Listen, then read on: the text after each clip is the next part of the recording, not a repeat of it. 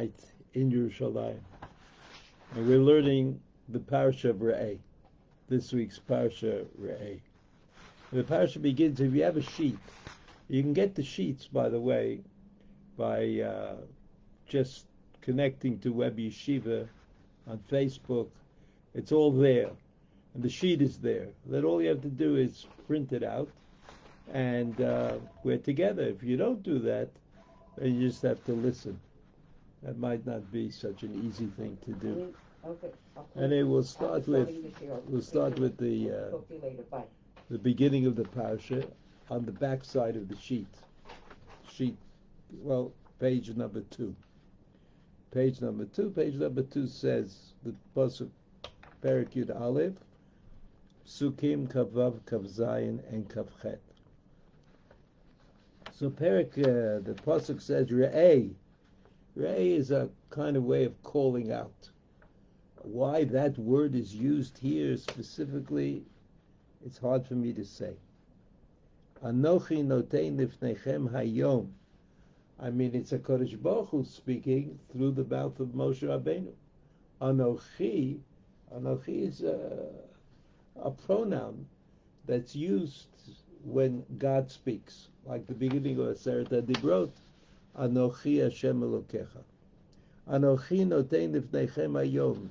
I'm placing before for you, just like the beginning of the parasha Mishpatim, Eila Mishpatim Asher Tasim Lifneihem, that God says to Moshe Rabbeinu, right? Here it's Notein Lifneichem, and in the other parasha in Mishpatim it's Shetasim Lifneihem. Bracha uklala.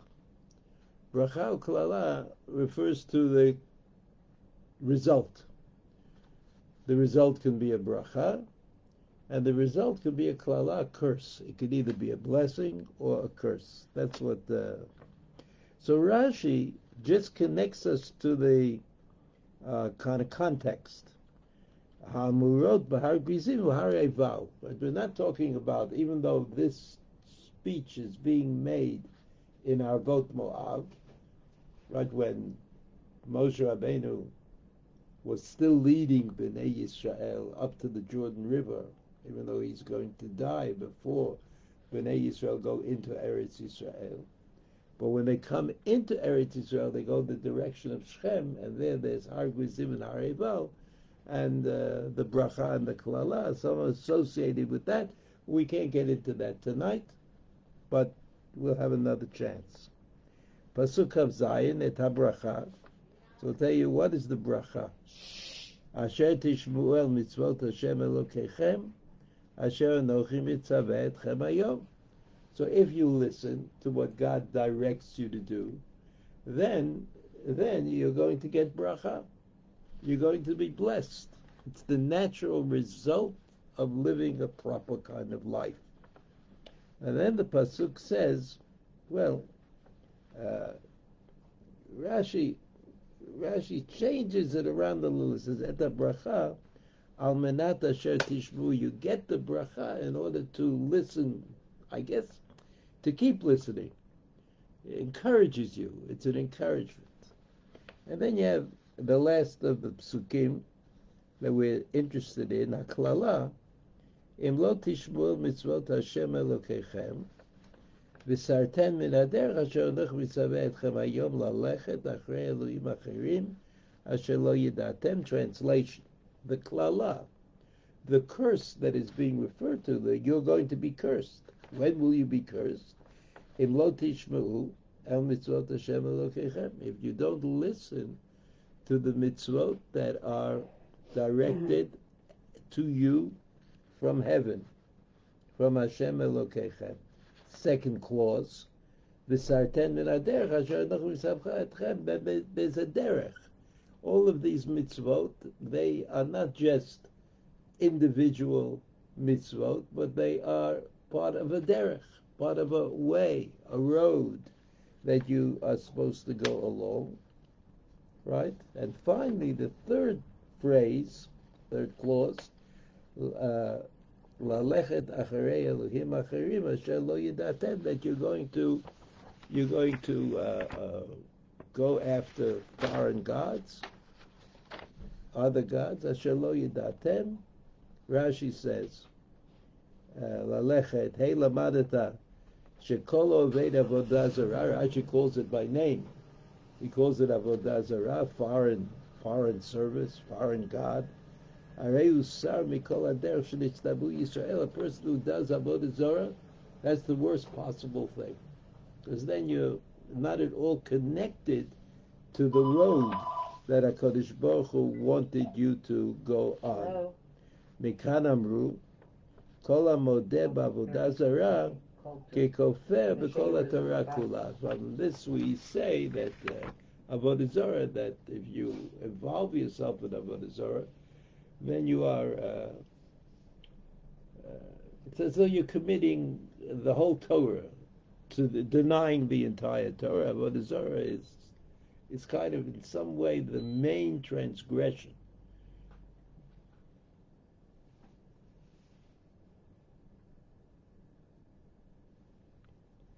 And so we wonder why it was that Moshe Rabbeinu at this time, at the end of the 38-year sojourn in the desert, at the end of this period of punishment for the Chet HaMeraglim, and probably also the Chet of the Egel HaZahav, the golden calf, why is it that Moshe is so nervous about idolatry?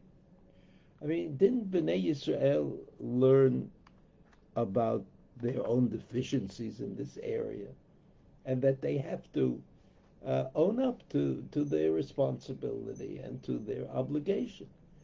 I mean, what is it that puts idolatry?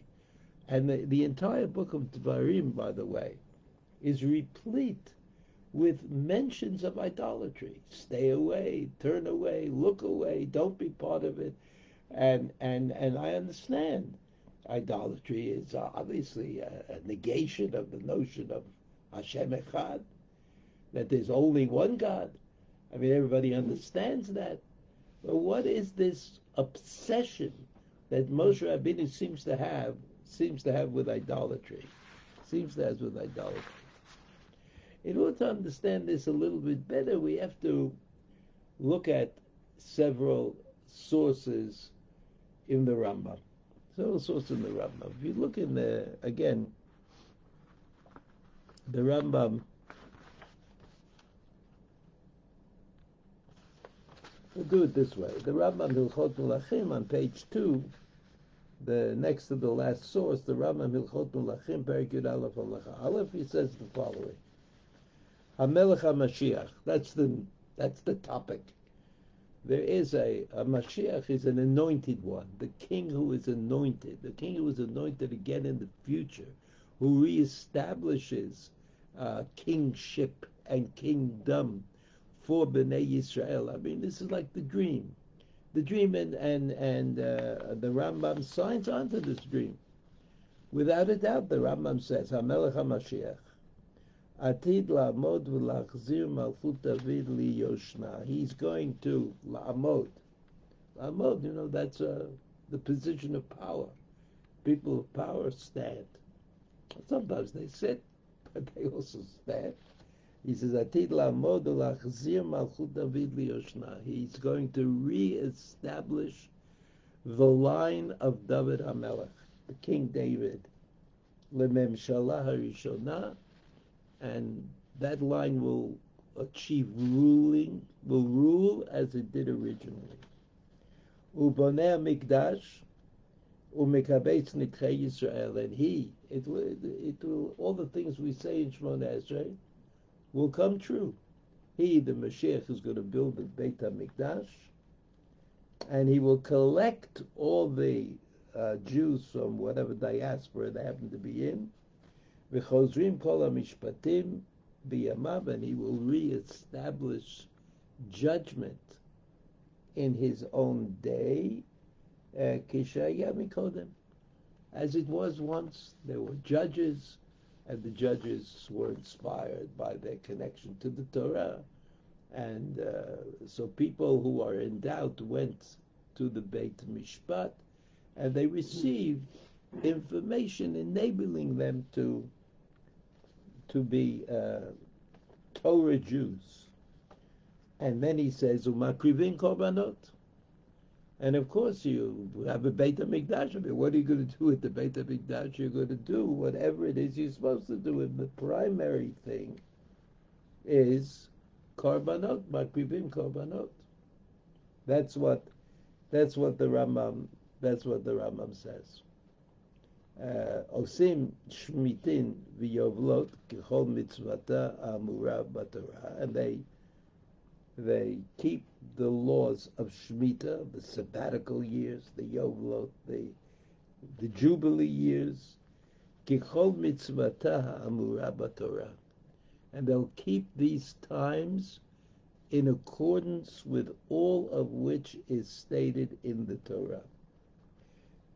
V'chol mi she'eino ma'amin bo, whoever does not agree that this person is really the Mashiach, or even somebody who announces that he's not waiting for the Mashiach, he's happy the way things are, right? Then mechakel lebiato, lo b'shar neviim bilvad hu kofeh. He's not just denying the other prophets in Shayahu, Yirmiyahu, Yechezkel, Torah, u'b'Moshe Rabbeinu. So if we stop here, we have to say that according to the Rambam, the tefillot of Shemona Esrei are something that we can actually look forward to. There's no doubt that it's going to happen. Now, it may happen earlier, but it will certainly happen b'yemot HaMashiach. When the Mashiach comes, one of the signs of the Mashiach will be that he can effect these changes, that there'll be a leader, that there'll be somebody who gives us direction, that there'll be a Beit HaMikdash, that the way we romanticize the past, that's the future. Well, the way we romanticize the past, that's the future. So that's one halacha that we didn't go through in its entirety, but if you have a chance, you could take a look. The second halacha is the Rambam Hilchot Beit HaBechira, Perek Aleph, Halacha Aleph. Again, another halacha in the Rambam, where the Rambam says, Mitzvat aseh lasot Beit Lashem Muchan liyot makrivim bo hakorbanot. Mitzvat aseh, which means that we always should try. We should always try to build this place where we will be able to give sacrifices, makrivim bo korbanot, v'chogegim elav shalosh pamim b'shana, we will celebrate in that place 3 times in the year, shenemar, v'asuli mikdash. After all, the pasuk says, make a Beit HaMikdash. It's an ongoing obligation. It's there all the time.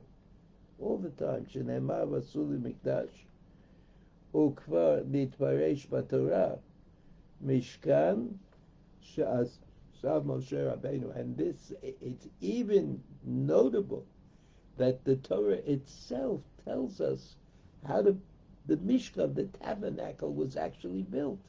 To show you how important it is. The idea that building the Beit HaMikdash is the same as building the tabernacle, on the same level of importance. Vaya lefi sha'ah, but the tabernacle was temporary. Shenemar ki lo batem adata, that you haven't come as yet. But if you do come to Eretz Yisrael, and you are living there, and you do have the wherewithal, then you have the obligation. You have the obligation to build a Beit HaMikdash. What are you going to do with the Beit HaMikdash? That's in Hilchot Melachim. The Rambam says quite clearly, you have a Beit HaMikdash, you're going to give korbanot. Who's going to lead you? Right? The Kohen Gadol, the Rambam doesn't mention, but of course, David, the inheritor of the mantle of David HaMelech, who's going to help you to build the Beit HaMikdash. So you see, to summarize, according to the Rambam, there's no doubt that the tefillah that we daven, the Shemona Esrei, which includes a kind of blatant reference to our future in the Beit HaMikdash with a scion of the family of David HaMelech as king, all of that is going to happen, the Rambam says. He didn't say anything new. I mean, the Anshe Knesset HaGdolah, the people who made the Shemona Esrei, who kind of made the Nusach of the Shemona Esrei and encapsulated our hopes in the words of the Shemona Esrei prayer, right? Those people knew prophetically, academically, they knew that this was what was going to happen. They wouldn't have told us to pray for something unreasonable. We only pray for that we are sure is going to happen. Otherwise, the prayer is kind of irrelevant. The prayer is kind of irrelevant. So this idea that we'll build the Beit HaMikdash and David HaMelech, the scion of the family of David HaMelech, will come to lead us, all of that is obviously something very special and remarkable, and that's what the Rambam says. However, I want to call your attention to another statement in the Rambam, and that's on page 1.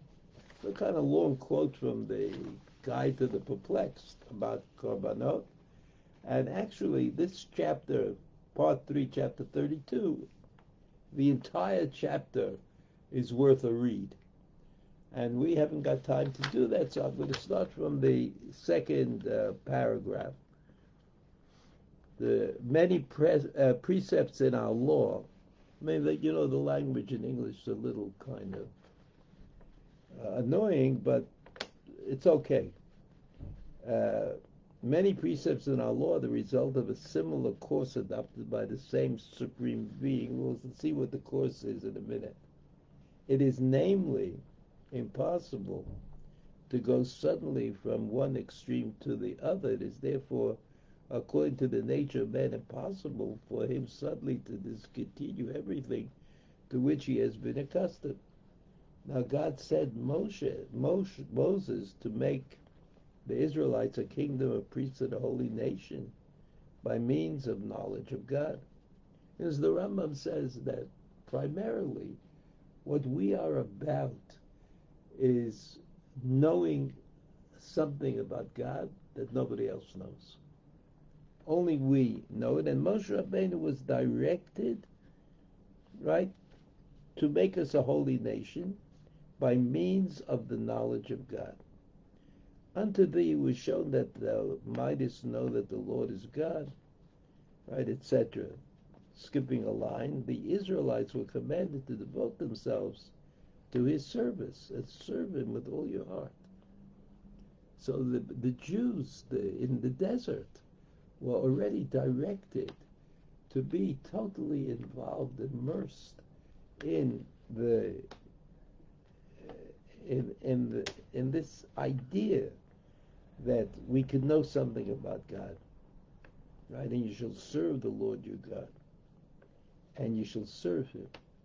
But the custom which was in those days general among all men, and the general mode of worship in which Israelites were brought up, consisting in sacrificing animals in those temples which contained certain images, to bow down to those images and burn incense before them. Those temples which contained certain images, to bow down to those images and to burn incense before them. Religious and ascetic pure persons were in those days the persons that were devoted to the service of the temples erected to the stars, which has explained to us. It was in accordance with the wisdom and plan of God as displayed in the stars. It's made in the whole creation that he did not command us to give up and to discontinue all these matters of service, or to obey the desire of creation. If I would summarize, we read a little bit, I want to just summarize. And the Rambam seems to say that the mitzvah of sacrifice, is in some way a control against idolatry. It was in those days, whatever those days are, whenever those days are, in those days, Moshe had to talk to Bnei Yisrael, and he said, talk to them about worship. So they said, worship, that's something that everybody knows about. Everybody does that. And we will also do that. We will also do that. So Moshe said, yeah, you'll do it, but you'll do it the way God wants you to do it. How does God want you to do it? God wants you to sacrifice animals, yes, but not any place, anywhere, but just in the Beit HaMikdash, not any time except certain times of the day, of the month, of the year. In other words, we want to keep up that minhag, but we want to do it our way. We want to do it our way. That's what Moshe Rabbeinu said to Bnei Yisrael. So this Rambam caused a lot of consternation amongst various Rishonim and Achronim. He says, how could it be that that HaKadosh Baruch Hu would tell us to do something just to wean us away from the same idea amongst the Goyim? In other words, the Goyim, they also want to give sacrifices. They also want to burn incense. So we'll do it our way. We'll say, we'll do the same thing. We'll give you the same kind of feeling, but we'll do it our way. We'll do it our way. So leading the response against the Rambam was the Ramban, Nachmanides. Right? The Ramban said, look, it's not reasonable to say that God asks us to do something which doesn't mean anything. It's just for us to avoid being like them, being like the Goyim. When at the end up, we are like them. So we have this issue. The Rambam says, and this might be used to explain our psukim in the beginning of Re'eh. What's the problem of idolatry? What's the problem of idolatry? Idolatry looks like it might be acceptable. This is the Rambam. It might be acceptable to Am Yisrael, to the Jewish people as well. Because idolatry, the service of idolatry, is somehow an attempt to get me closer to that God. And I do the same thing. I try to get closer. So since this method of being close to God, which is sacrifice, incense burning, concentration on the relationship that might be, says all of those things seem to exist in idolatrous centers. They seem to be part of the world of idolatry. So the Moshe Rabbeinu knew in the last, when he's talking to Bnei Yisrael, he's trying to explain to them, don't do idolatry. And they probably said to him, well, we're not going to do idolatry. We're with you, Moshe Rabbeinu. We're with the mitzvahs. But Moshe Rabbeinu said, no, you don't understand. You can't get involved in idolatry. You can't. And Bnei Yisrael, they said, we're not going to do it. We're not going to get involved. We learned our lesson. We have been punished sufficiently. We're not going to do what you say we shouldn't do. Right? We're not going to do that. So Moshe Rabbeinu had to convince them that they might do an Aveira. And we know that after the Jews went into Eretz Canaan, right, they were divided up the land. And the first obligation that they had was to get rid of all the idolatrous people in the land of Canaan. So we know that the book of Shoftim tells us that in the south, right, the territory that was under the auspices of Yehuda, the tribe of Yehuda, they actually did it. They got rid of them. But in the north, Yisachar and Zevulun, etc., they didn't do it. They didn't get rid of the idolatry. And because they didn't get rid of their idolatry, there were wars every 40 years and things changed and the political situation was unstable, etc., etc. But you have to understand that the reason that idolatry raised its ugly head in the northern kingdom of Israel was because they were confused about the point. They thought that the idolatry was legitimate. They thought that, okay, we have our form of service, we have sacrifices, we have a Beit HaMikdash. I mean, they may not have had that at the beginning, but they had Bamot, they had places where they would give sacrifices. And so they said, it's not so bad.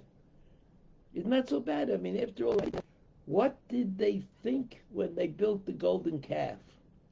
What they think? I mean, I don't know. Doesn't say exactly in the Torah what they thought. That Moshe Rabbeinu coming down from Har Sinai and saw them dancing around the golden calf thought that this was the worst disaster of all times. HaKadosh Baruch Hu decided to destroy the people and start over again, or thought that that would be a good option until Moshe Rabbeinu in some way talked him out of it, talked God out of it. It's a little strange to say, but that's what Moshe Rabbeinu did. Well, how'd they do that?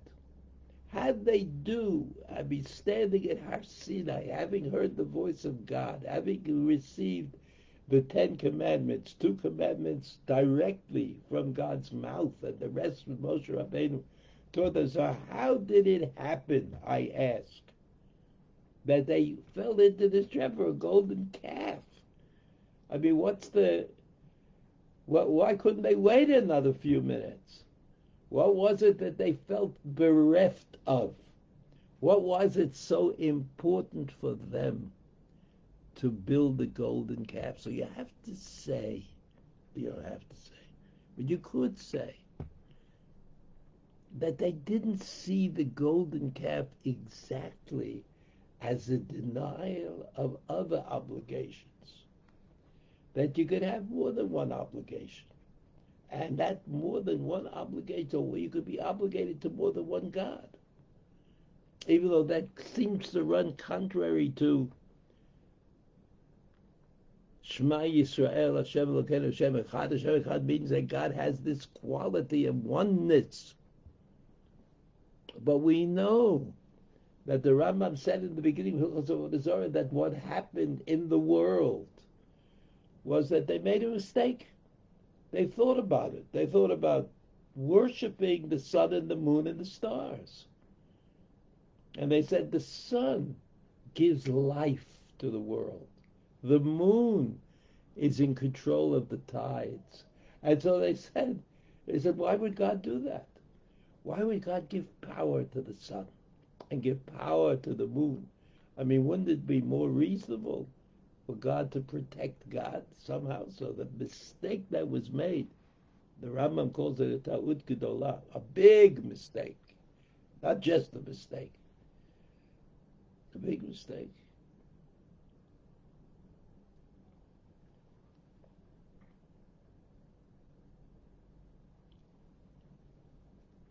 So the people made this mistake, and they said, God wants me to serve the God, the sun and the moon, because God gave the sun and the moon power.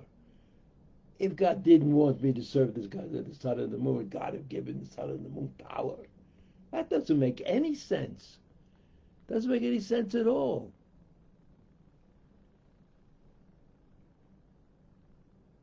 So when they thought that Moshe Rabbeinu had abandoned them, and they weren't sure about the timing when Moshe was supposed to return, so they said, well, it must be that the gods that we left behind in Egypt also have something to say about the world. And so we'll build a golden calf. So you understand that the Avodah Zarah is not a problem where somebody adopts a disgusting position, an unreasonable position, something that has no no control. We get rid of that. I always say, look at that. Some people realized that smoking cigarettes was really bad for your health. So we've managed to educate people away from smoking cigarettes. You can actually do that. It's not always easy. It's not always, but you can do it. But Moshe Rabbeinu speaking to Bnei Yisrael at the beginning of Parsha Re'eh, the beginning of the Parsha Re'eh. So Moshe Rabbeinu says, Haklala, im lo tishmu mitzvot Hashem Elokeichem v'sartem min haderech asher anach mitzvah etchem hayom. What do you mean sartem min haderech? Sartem min haderech means that you think there's a better derech or an alternative derech or some place you can go that is almost the same but not quite. Lalechet acharei Elohim acharim asher lo yadatem. Why would Moshe Rabbeinu think that? Why would he accuse them of wanting to go after foreign gods? And the answer is because that's the way the world was. It wasn't a world of guilty and innocent, that Bnei Yisrael were innocent, that all the rest of the people were guilty. It wasn't quite that way. There was an argument. There was a discussion. And those people, they said to Bnei Yisrael, look, Moshe Rabbeinu is gone. Maybe our God can help you. Maybe our God can make it up to you. That's what the idolatrous position was. And yet, so the Rambam in the Moreh Nevuchim says, obviously there were two possibilities, since the world was committed to being a world of sacrifices and a world in which animal sacrifices, birds were sacrificed, all kinds of things were sacrificed. And so the Torah could have done one of two things. Could either have said nothing, no sacrifices, right? The way HaKadosh Baruch Hu said to Avraham Avinu that Kedes Yitzchak, no. Or the Torah could have said, I'll let you do it a little bit our way. We'll make sure you see it as our sacrifices. So HaKadosh Baruch Hu, this is the Rambam says, HaKadosh Baruch Hu said, that's what we'll do. We'll do it that way. But not to make a mistake, the Rambam didn't mean that if there's an awareness in the world, if idolatry comes to an end, as the Gemara says, that Chachamim did away with idolatry. If idolatry comes to an end, if it's no longer a problem, it's not something that I have to worry about. That's what I have to worry about then.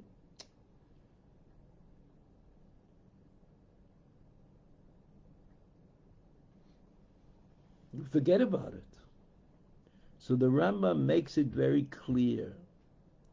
The Rambam, I think, makes it very clear that mitzvot of the Torah can have a variety of reasons and purposes, all of which simultaneously are important and educational. And so the Rambam in the Moreh Nevuchim says, sacrifices, they were able to get us out of the regimen of idolatry. That's what their purpose was. Tear us away from the idolatrous practices of our neighbors, the idolatrous practices of the non-Torah observant people.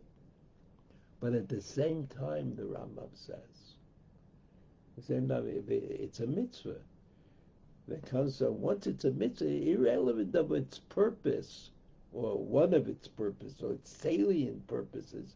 He says the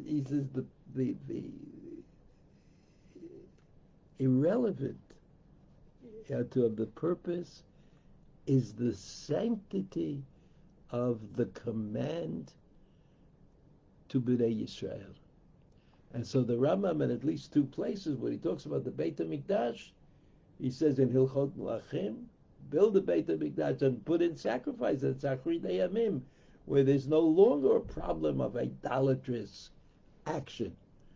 And also, the Rambam says in Hilchot Beit HaBechira, you have to always build the Beit HaMikdash. What are you building the Beit HaMikdash for? For sacrifices. When you build the Beit HaMikdash in the future, there won't be any idolatrous action. There won't be Avodah Zarah, foreign service to foreign gods and foreign ways. That won't exist. But the Beit HaMikdash will exist, and the sacrifice of the Beit HaMikdash will be given, and the world will understand the deeper meanings of the Beit HaMikdash. All the best. Have a wonderful Shabbos. Be well.